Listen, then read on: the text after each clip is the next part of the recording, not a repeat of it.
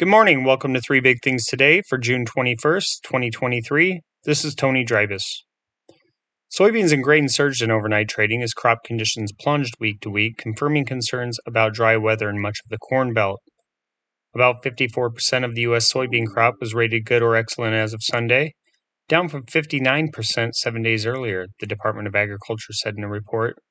That's also down from the 68% that earned top ratings at the same point last year. 92% of the crop had emerged at the start of the week, up from 86% a week earlier and the prior 5-year average of 81%. Some 55% of the corn crop was in good or excellent condition, down from 61% last week and 70% a year earlier. Around 96% had emerged, up from 93% the previous week and the average of 94% for this time of year. Spring wheat ratings dropped to 51% good or excellent from 60% 7 days earlier, and are down from the normal 59%, the agency said. 10% of the crop was headed on par with the prior 5-year average. Winter wheat ratings were unchanged, with 38% earning top ratings, but that was up from 30% at the same point last year. 15% of the crop was harvested as of Sunday, up from 8% the previous week, but behind the normal 20%. Little or no rain has fallen in parts of Minnesota, Wisconsin, Iowa, Illinois, Indiana, and Michigan in the past 2 weeks, according to the National Weather Service's precipitation page. Almost the entire eastern third of Nebraska is suffering from extreme or exceptional drought, the worst possible ratings, according to the U.S. Drought Monitor. Soybean futures for November delivery jumped 15 3/4 cents to $13.58 a bushel overnight on the Chicago Board of Trade. Soy meal was up $13 to $415.60 a short ton, while soybean oil plunged 3.03 cents to 54.63 cents a pound. Corn futures for December delivery surged 18 1/4 cents to $6.15 3/4 a bushel, and wheat for September delivery added 15 3/4 cents to $7.24 a bushel, while Kansas City futures gained 16.5 cents to $8.51 a bushel.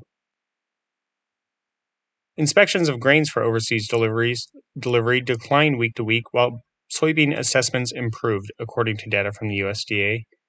Corn inspections in the 7 days that ended on June 15th were reported at 877,310 metric tons, down from 1.17 million tons a week earlier. That's also down from the 1.19 million tons examined for export during the same week a year earlier. Examinations of wheat for offshore delivery fell to 237,820 metric tons from 247,958 tons the previous week. The USDA inspected 348,309 tons for export in the same week last year. Soybean assessments, meanwhile, rose to 185,184 metric tons from 147,572 tons a week earlier, which was well below the 429,644 tons examined at the same point in 2022, the government said. Since the start of the marketing year on September 1st, the agency has inspected 32 million metric tons of corn for export, down from 46.2 million tons during the same time frame a year earlier. Soybean inspections since the beginning of September now stand at 49 million metric tons, down from 51 million tons in the same period last year.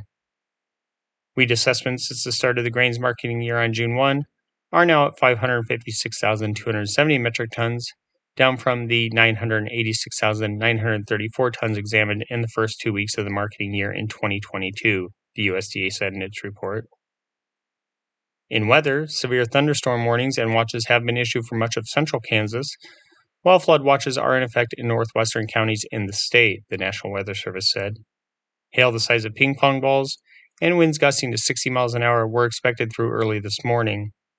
In northwestern Kansas, flash flooding from heavy rainfall is possible through tomorrow morning. Excessive runoff may result in flooding of rivers, creeks, streams, and other low-lying and flood-prone locations, the agency said. Creeks and streams may rise out of their banks, and low-water crossings may be flooded. Air quality remains to be a concern in much of Minnesota and parts of northern Indiana and southern Michigan as wildfires continue to burn in Canada, according to the NWS.